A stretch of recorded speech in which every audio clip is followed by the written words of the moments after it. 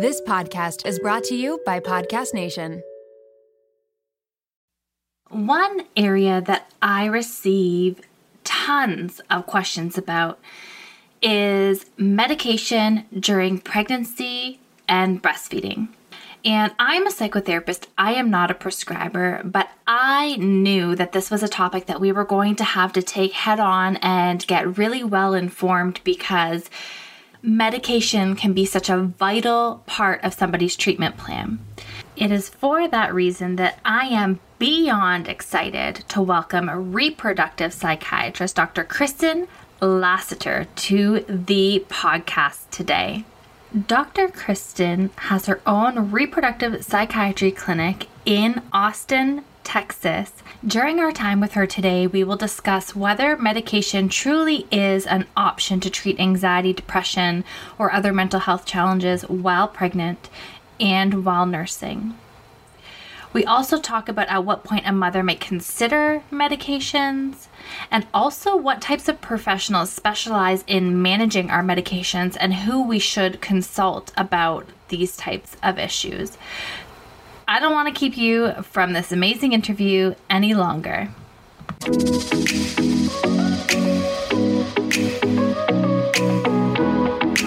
Welcome to the Happy as a Mother podcast, where we are dedicated to helping you cope with the load of motherhood.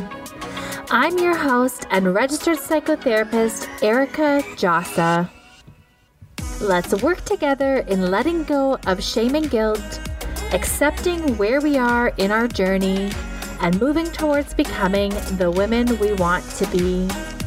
We will hear from experts, learn practical tips, and listen in on honest conversations.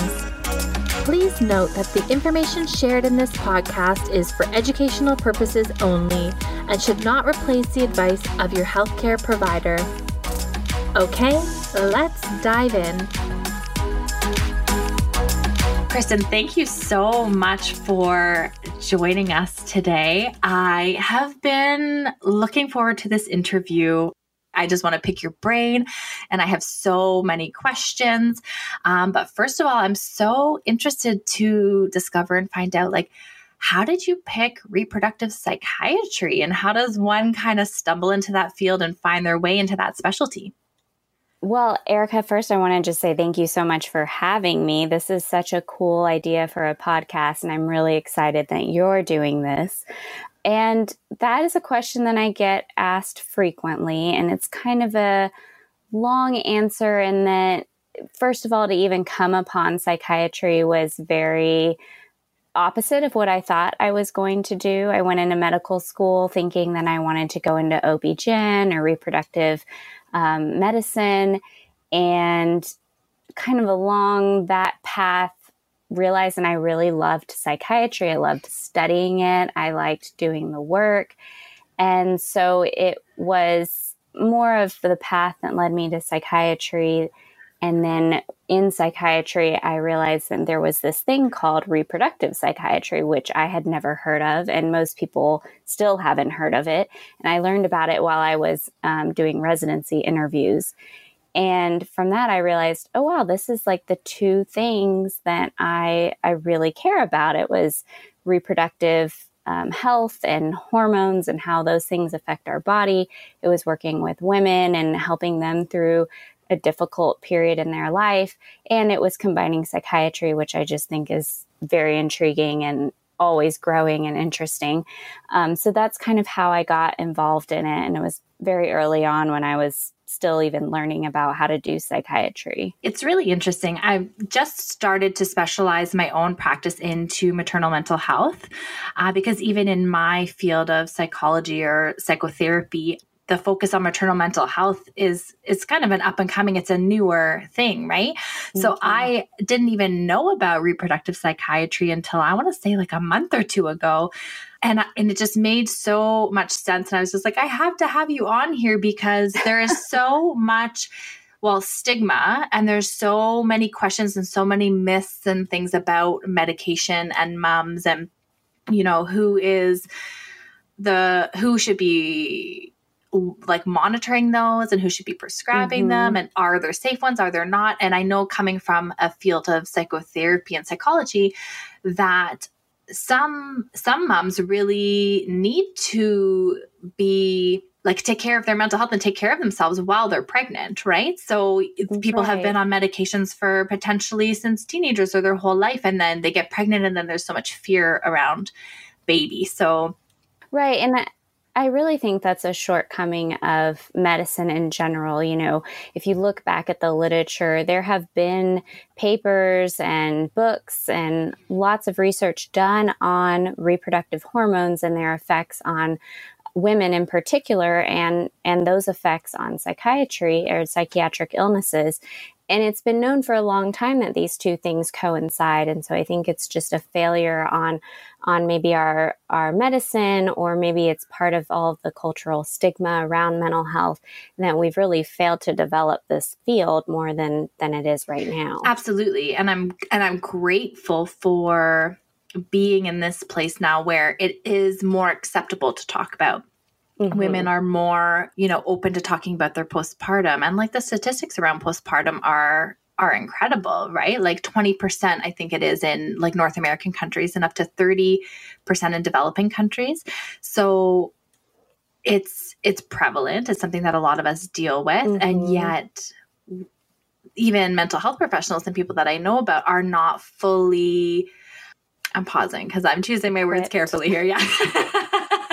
Yeah, just even like a lack of awareness. It's like sometimes that the training is even out there, or that the professionals even, exist that really can speak to these areas. Correct. There's just a huge gap in the training.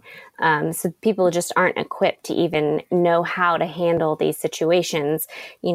OB-GYNs aren't trained on it. They get maybe one lecture their entire 4-year residency training. Psychiatrists aren't really trained on it. It's just now becoming, something that's being part of some of the curriculums, but other psychiatrists never even get trained on it. So there's a huge gap, and it's a very important, illness to talk about in pregnancy. So why don't we dive into it a little bit? Like, I don't know exactly what you specialize in terms of the types of clients that you see. I know I see and speak with a lot of women who have like perinatal mood challenges in general, whether it's like a really clinical, I wouldn't deal with more of like your psychotic episodes and things like that. It's like common postpartum depression. Baby blues are like adjustments to motherhood as well, like wellness oriented things. But how, like what kind of population, I guess, do you deal with? And do you focus on mood disorders, or is it kind of a full gamut of clients? It's really a full gamut. So I specialize in anything related to reproductive hormones. So it can be in women who are having flare-ups and depression, anxiety, or even psychosis around their menstrual cycle. It can be women who are planning pregnancy and are on medications and wanting to know what's safe and what's not. It can be women who are pregnant and develop mental illness in pregnancy or postpartum. And it can include women who go through postpartum psychosis, who are already having schizophrenia or some sort of psychotic disorder and wanting to get pregnant after they've been stabilized and wanting to know what's best to do for themselves and for baby. And then it's also involving women who are going through menopause, because a lot of psychiatric illnesses not only can worsen in menopause, but can even show up for the first time in menopause, including schizophrenia. That is so interesting.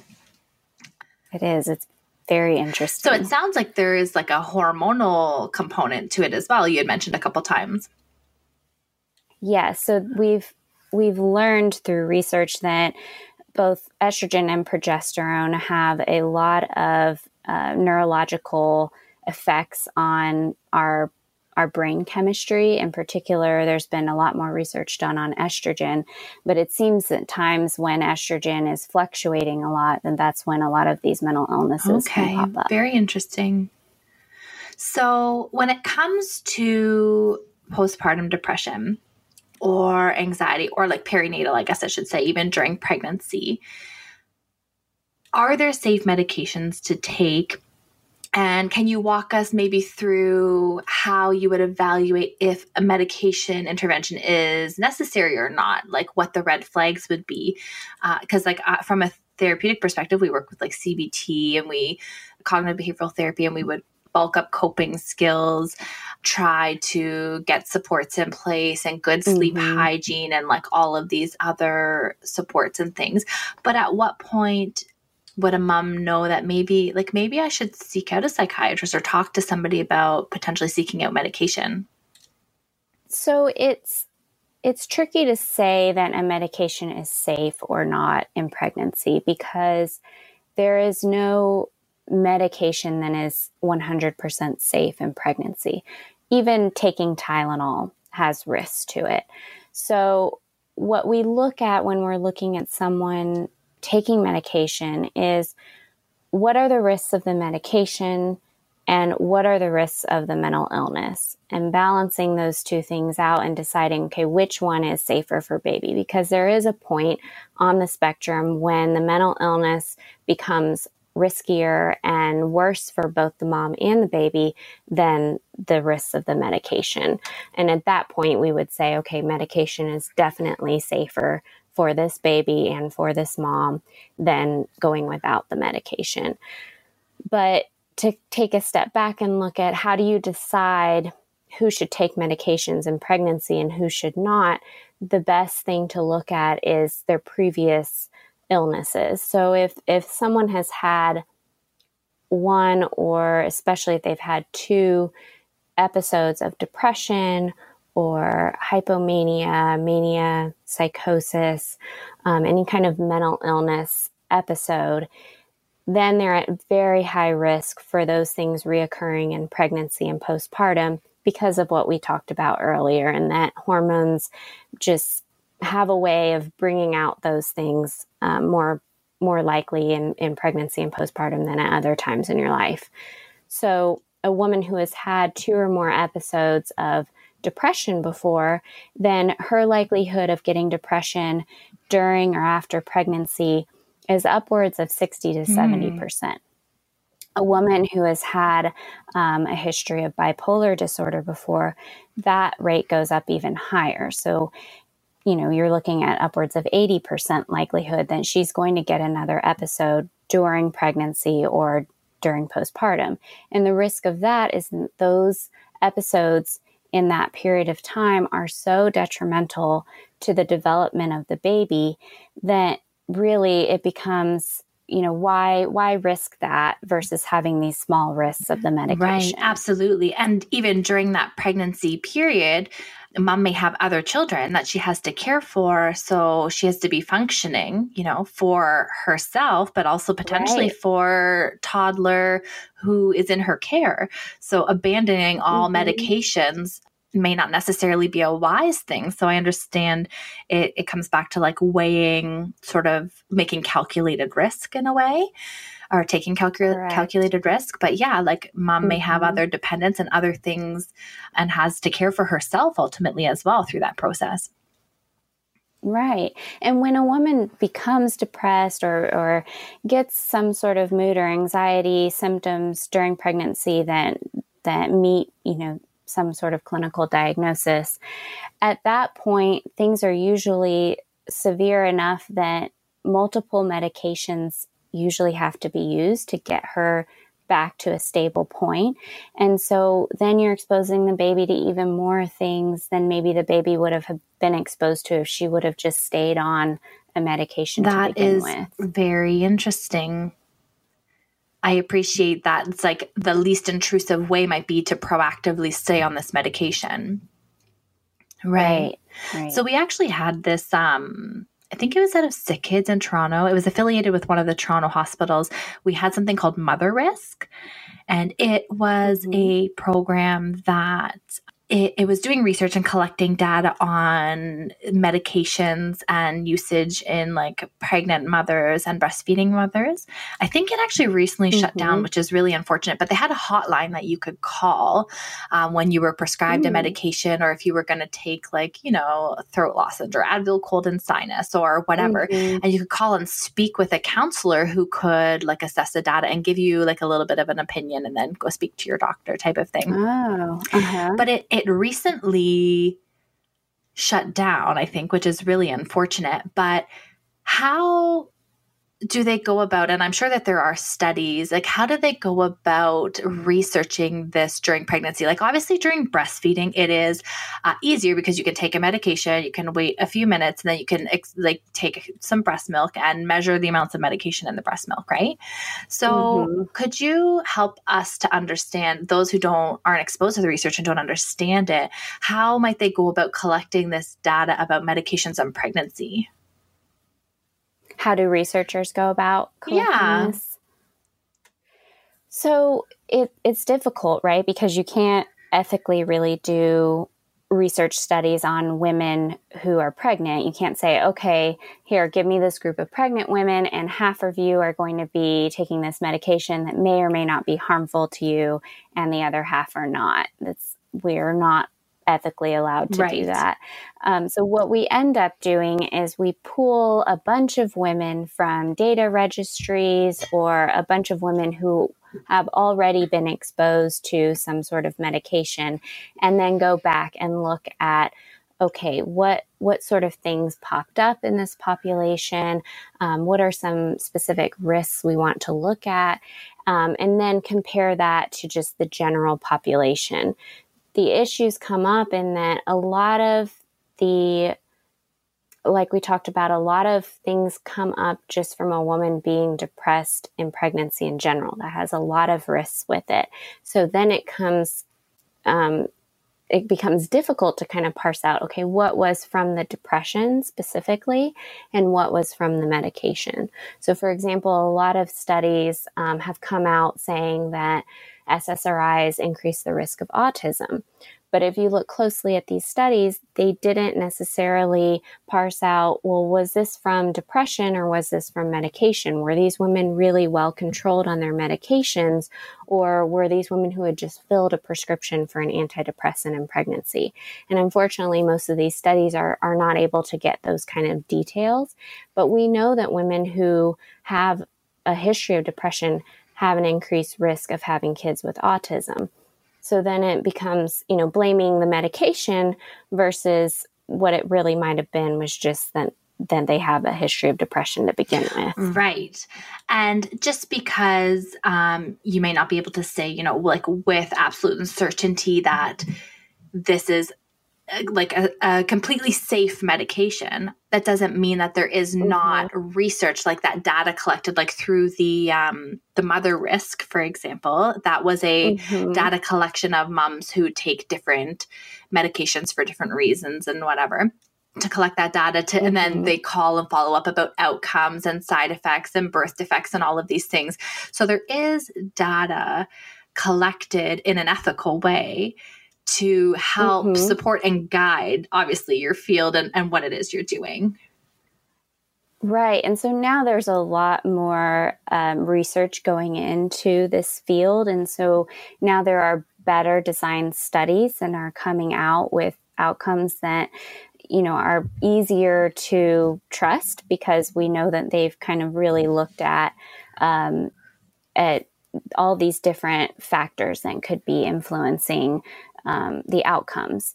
So the way that we kind of learn about which ones are truly risks versus which are not is kind of generally looking at all of the good research studies that have been done and seeing what is consistently shown in the good research studies, and then dropping all of the other things that keep going back and forth or weren't really good research studies. We can't really let those hold weight in what's true or not. And the good thing about most of the medications, such as lithium or Zoloft or a lot of our really old antidepressants is that we've had years of research on those. And so we were able to overall confidently say that we know whether or not they're going to cause some sort of issue. As busy moms, the last thing we need is more on our to-do list. It's hard enough to remember who needs what packed for school, when the next doctor's appointment is, and when to register for events, let alone remembering to call and cancel subscriptions that drain your finances every month. That's why Rocket Money is so great. Rocket Money is a personal finance app that finds and cancels your unwanted subscriptions, monitors your spending, and helps lower your bills so that you can grow your savings. You can see all of your subscriptions in one place. And if you notice something that you don't want, Rocket Money can help you cancel it with a few taps. They even try to negotiate lowering your bills for you. Rocket Money has over 5 million users and has saved a total of $500 million in canceled subscriptions, saving members up to $740 a year when using all of the app's features. Stop wasting money on things you don't use.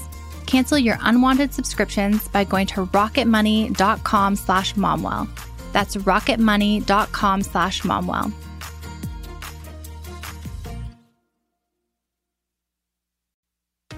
Feeding the family is one of the most all-consuming parts of the invisible load. Meal planning, shopping, trying to balance nutrition, finding the time to actually cook with little ones needing your focus and attention can be so stressful. But Factor makes it easy. Factor's delicious, ready-to-eat meals take the mental load off your plate, providing pre-prepared, chef-crafted meals delivered right to your door. You'll have over 35 different options a week to select from, including keto, calorie smart, vegan plus veggie, and more. You can even choose from over 55 nutrition-packed add-ons, including snacks and smoothies. With Factor, there's no prep and no mess. The meals are 100% ready to heat and eat in just 2 minutes. That means no cooking and no cleanup, which is great for busy moms. You can choose the schedule that works for you and your family, choosing 6 to 18 meals per week, and pausing or rescheduling your deliveries is quick and easy. Reclaim some time and reduce your mental load with Factor. Head to factormeals.com/momwell50 and use the code momwell50 to get 50% off. That's code momwell50 at factormeals.com/momwell50 to get 50% off. If your house is anything like mine, breakfast is the most frantic meal of the day. We all want to start the day off with a wholesome meal for our kids, but the time crunch makes it difficult. Magic Spoon helps relieve the morning rush with tasty cereals high in protein for a great start to the day. Magic Spoon offers a variety pack with 4 delicious flavors: cocoa, fruity, frosted, and peanut butter. And it has 0 grams of sugar, 13 to 14 grams of protein, and 4 to 5 grams of net carbs per serving. Each Magic Spoon cereal is made with wholesome ingredients and no artificial flavors or dyes. And since it's gluten-free, grain-free, and soy-free, it's great for a variety of dietary needs. Go to magicspoon.com/momwell to grab a variety pack and try it today. And be sure to use our promo code momwell at checkout to save $5 off your order. And Magic Spoon is so confident in their product, it's backed with a 100% happiness guarantee. So if you don't like it for any reason, they'll refund you your money, no questions asked. Try a delicious bowl of Magic Spoon cereal today at magicspoon.com/momwell and use the code momwell to save $5.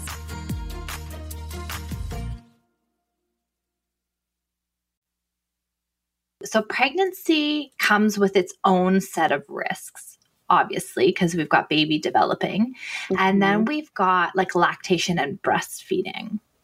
So do you distinguish those as 2 like different types of risk? And does medication pass differently in one than in the other?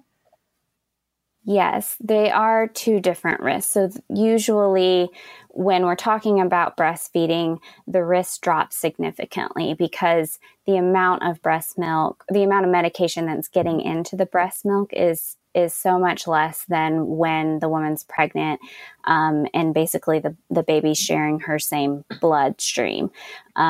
with breastfeeding, the breasts actually kind of serve as a filter, not to mention that the woman's body has kind of already metabolized the medication in most cases before it even gets to the breast milk.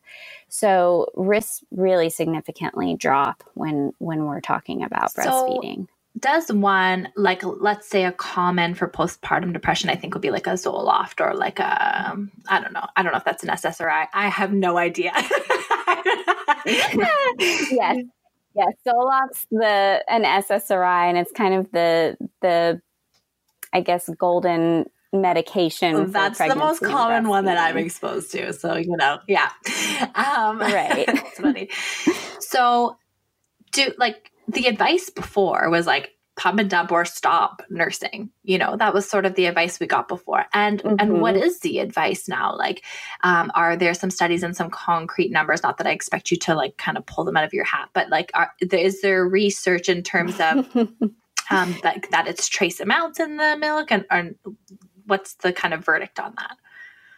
Right. So with older medications or medications that have been around for a long time, like Zoloft, there is a lot of information on how much of that medication is getting into the breast milk, and then how much of that is actually in the infant's bloodstream.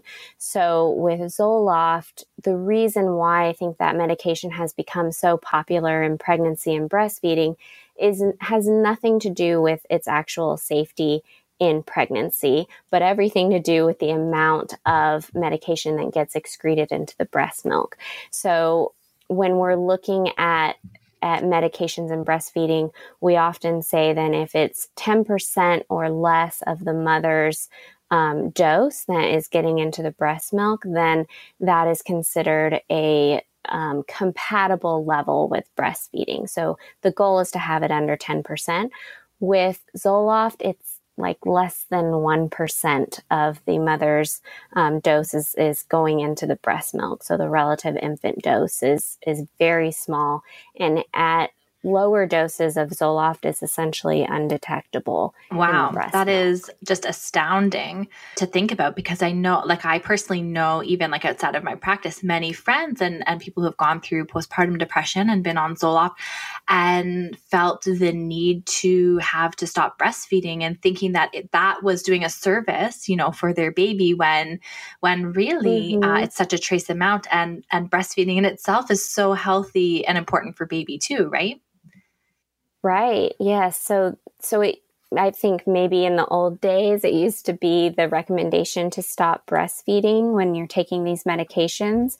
But now we have so much information on these medications and breastfeeding that the recommendation is then it's better for the baby to breastfeed on the medication than to completely stop breastfeeding. Well, I'm so excited that we have busted that myth here today. And obviously, it may vary depending on the medication, and people can talk to their sort of like supervising psychiatrist or whoever they consult about their medications. But that's really encouraging to know that mom can take care of herself and her mental health and do that favor for herself, and also still have that ability to nurse and breastfeed.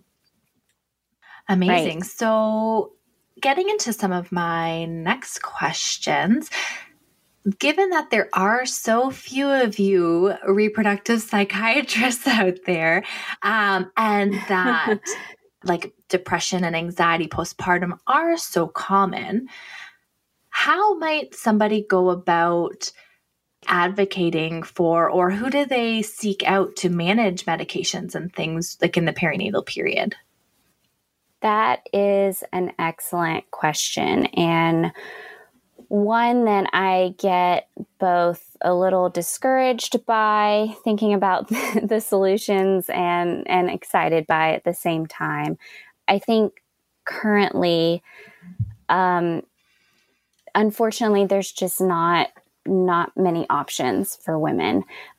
Like we talked about in the beginning, a lot of OB-GYNs are not trained well on these sorts of medications in pregnancy and breastfeeding. And similarly, not a lot of psychiatrists are trained well on it either. And so it really is based on trying to find someone who has either been trained on it or who has taken it upon themselves to learn more about this information.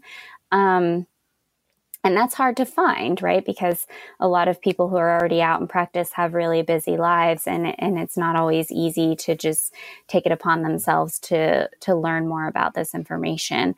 So I don't have a good answer right now for that. I have some solutions that I think that I hope start becoming more common practice. So there's a project specifically in Wisconsin called the Periscope Project, where any practitioner, anyone who is prescribing medication, or anyone who is even in contact with pregnant or postpartum women can call this organization and ask them questions on how they can best get help for their client or their patient.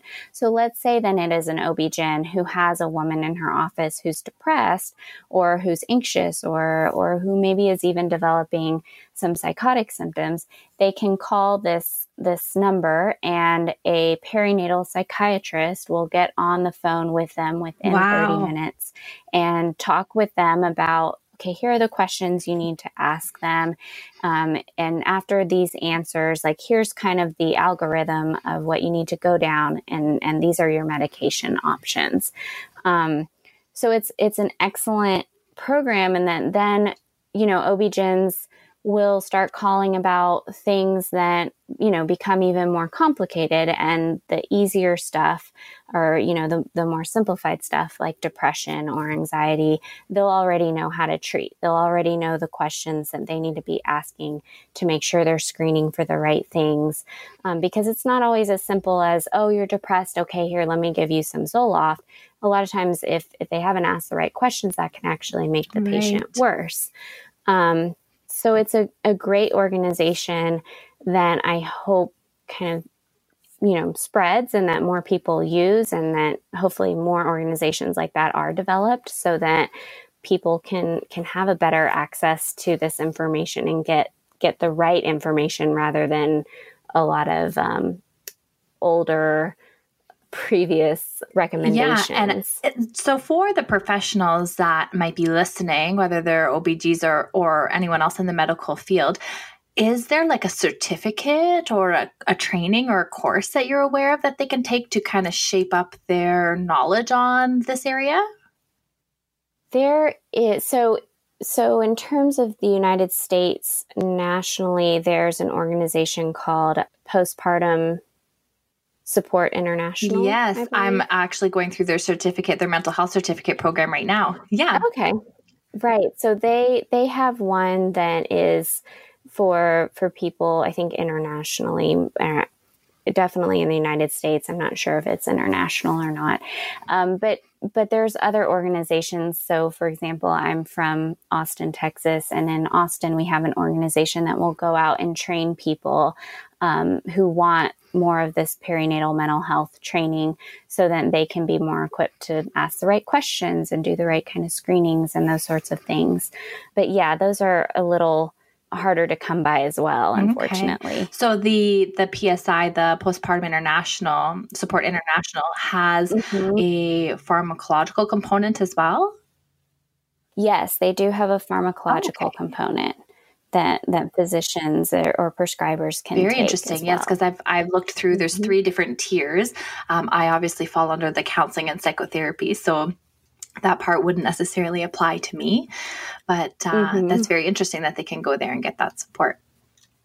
Yeah. And, I think it's a little bit harder for people who are already in private practice, because from my understanding, it's a pretty rigorous training. There's a lot of hours that go into it. So it might be more than, calling like the Periscope Project, or I think PSI even has a provider line that providers can call to get advice on treating patients. Doing something like that might be a little more feasible for some providers. And for those that are listening, we will put all of these resources in the show notes on the website, and you'll be able to find all of those things there, so we can connect you whether you want to get the certificate and get information there, or Postpartum Support International is also a great resource to link you to the right providers as well if you are a mom that's postpartum. So we'll be sure to link those. Mm-hmm. Okay, so let's take a little bit of like a, I don't know, case study, I guess. So I was prescribed, I had chronic migraines, like the worst migraines. I've had them from like a car accident a long time ago. And like I got them throughout pregnancy as well, obviously, because they just have never not been there. And I had to function and take some sort of medication while I was pregnant. And I suffered through the first like 1 or 2 pregnancies, really just on extra strength Tylenol, which was not even, touching the pain that I was in. And then for my third pregnancy, I had a 2-year-old and a 1-year-old, and I was pregnant and I had to function as a human being. So, and as a mother, not just even for myself, but I had to take care of these kids. And I didn't have the luxury of laying in a dark room, taking care of my migraines every day. So with that being said, I worked with my OBG at the time, and she gave me some medications that were safe to use during pregnancy to help manage my migraines. And I was very anxious, as I think every mom is, to take any kind of medication while pregnant.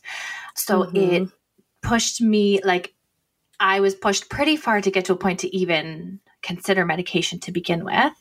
But like we talked about earlier in the episode, like weighing the risks and the cost of not functioning as a mom to my other kids, and like all of those things taken into consideration, giving medication a try was a necessity at that point. And I was anxious about it. So she prescribed it to me, and I called Mother Risk, because at the time that was my measuring stick for what was safe and what wasn't, because it was data, research-based, like informed opinions about the medications that are on the market right now. So I say all of that to ask you if there are moms out there who are working with OBGs or GPs or midwives or whoever else is sort of their primary care, and they've been prescribed a medication that they feel unsure about. Are there resources, or what would you recommend they do to have the true up-to-date facts or like research about it to guide their decision making?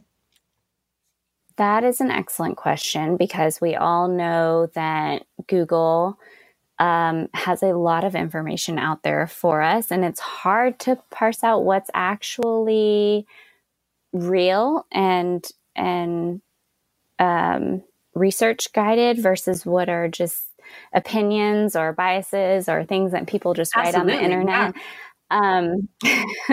So there is an organization, the acronym for it is OTIS, and I can't remember right now what that stands for, but they have a website called mothertobaby.org. And on this website, they have fact sheets on various medications that people might be taking for different illnesses. So not even just mental illnesses, but various, type of disorders. And each fact sheet has information on whether or not the medication might cause an increased risk of deformations or malformations or other problems with the pregnancy, or, later in life affecting how the child's going to develop. And it bases all of its information on looking at research and actual data, and not just one study, but kind of collectively looking at all of the information and putting it together in a nice, easy to read format for people. And it's completely free too.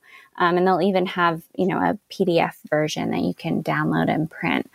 So it's a great resource for patients and clients, but also for people who are prescribing medication and who might want to just brush up on some information themselves, or to hand out those pieces of information to their patients. So that's usually my go-to source that I suggest people look at when they're trying to figure out whether or not to take a medication. Well, that's incredibly helpful, because there is no way as a as a GP especially, or like people who don't just specialize and have to know a broad range of medications all the time and all the research around them in these different ways, Right. it's unrealistic to expect them to be on top of it all of the time, right? So for our own, as consumers, our own knowledge and education, it's great to have a trusted resource that we can consult. And also for OBGs and GPs and midwives, whoever else, to be able to consult and freshen up on the most current and up-to-date research, because these things are ever evolving and changing, right? So Right. There's always new research coming out. I think every month some new study comes out about, even psychiatric medications in pregnancy. And so it's impossible, if it's not something that you're specializing in, it's possible to keep up with all of the information. So yes, it's a great resource for all people involved. Yeah.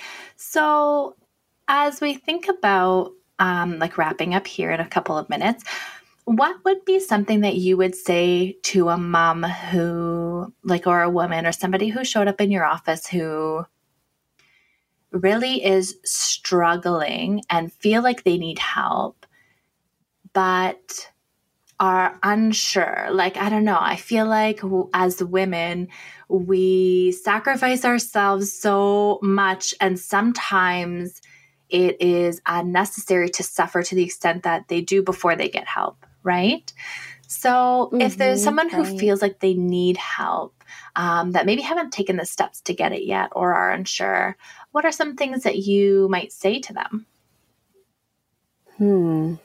I think it really depends on each person, right? So there are some women who will come into my office who just want to have a conversation about what are their options, or what are the things that they should be doing. And so it really varies. If it's someone who has been suffering for a long time and they've tried all of the things that they can try, which I feel like by the time they get to my office, it's usually the case. I'm kind of the last resort, unfortunately.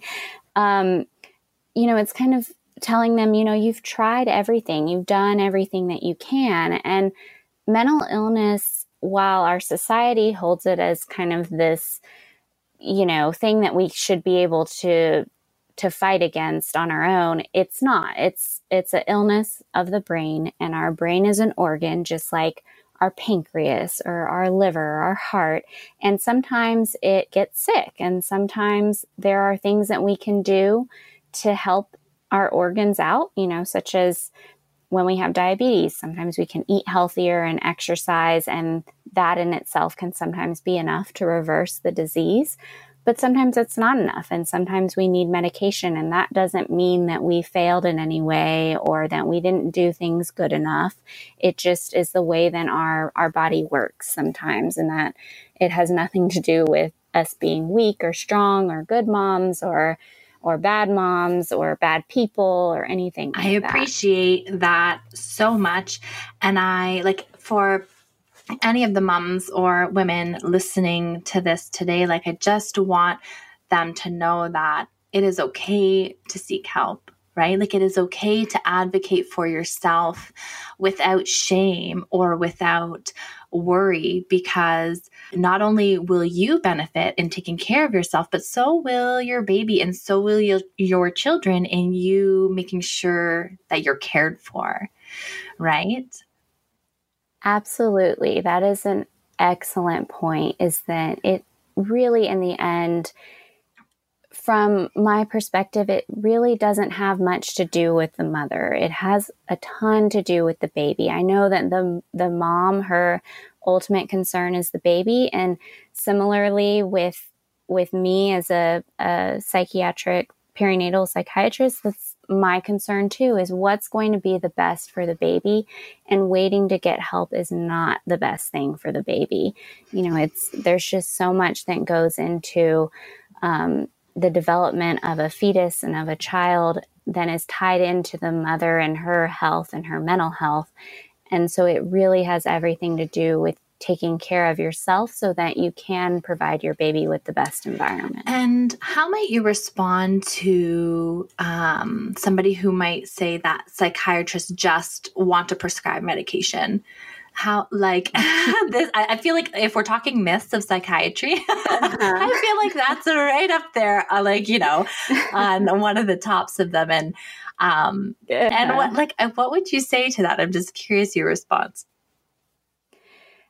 I think it's hard to counter that because, like I mentioned, a lot of times by the time that people come to a psychiatrist, they have tried everything. They don't want to come to a psychiatrist. And so usually things are bad enough at that point that they need medication.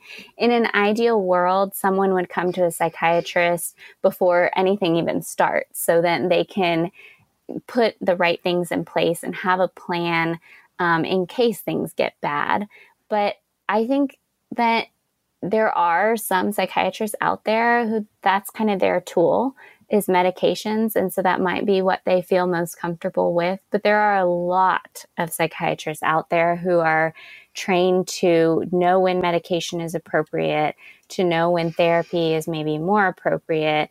And especially when you're dealing with women during pregnancy and postpartum, to really understand when is it appropriate to turn to medications versus when is it more appropriate to try other things. To your point first. About people not ending up in your office until they're sort of at this place where they need to be monitored for medication. Like I know in my field as a therapist, someone might turn up in my office having never received any kind of treatment before from anybody, let's say, right?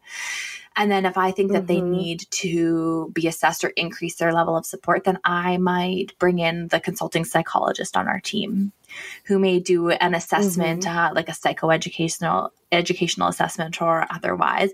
And then that may determine that, you know what, you might benefit from a medication. And by that point, they've gone through 2 or 3 levels of professionals before we're like, you should really have a psychiatrist who is in charge of overseeing your medications, right? So it's not like when it comes back to that myth about psychiatrists just wanting to like push medications, there's been so many levels of interventions between that person and seeing a psychiatrist usually. That, it's kind of been screened out or it's been kind of brought up the ladder, if that makes sense. Yeah. Right. So I think that, so to your point that it's like a catch-22. It's not that psychiatrists just want to toss medication at people, but at the same time, people are referred to their office for a reason. And depending on what that is and who's referred them. So yeah, that's really interesting. So thank you for sharing about that. So for people who may want to find you, I know that obviously you practice in Texas and you're not in Toronto, which, is a little disappointing for me. I'm not going to lie. Thank you. But for people who might want to, like, I know you've got an Instagram and you share some really valuable resources there and things. So for people who might want to find you, where are you hanging out online these days? I guess Instagram. I don't have much of an online presence. I do have a website. It's rpcaustin.com.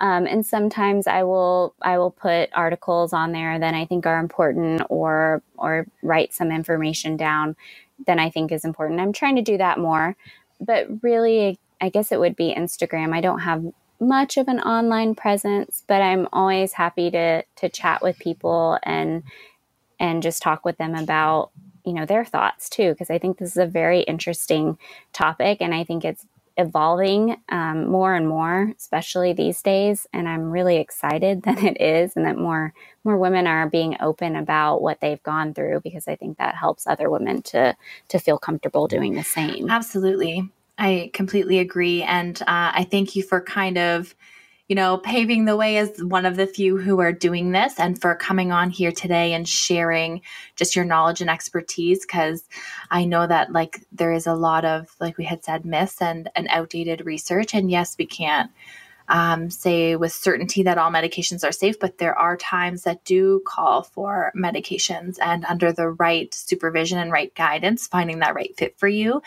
can make a world of difference for the mom who needs it, right? Yes, absolutely. Thank you. And we will put all of your contact details for IG and everything in the show notes. And we will also link all of those resources in the show notes as well. So thanks again for being with me today. Yes, thank you so much for having me. As always, I'm so happy and grateful that I can share this space with you. Thank you so much for tuning in and listening. Quick question for you. Have you joined our Facebook community yet?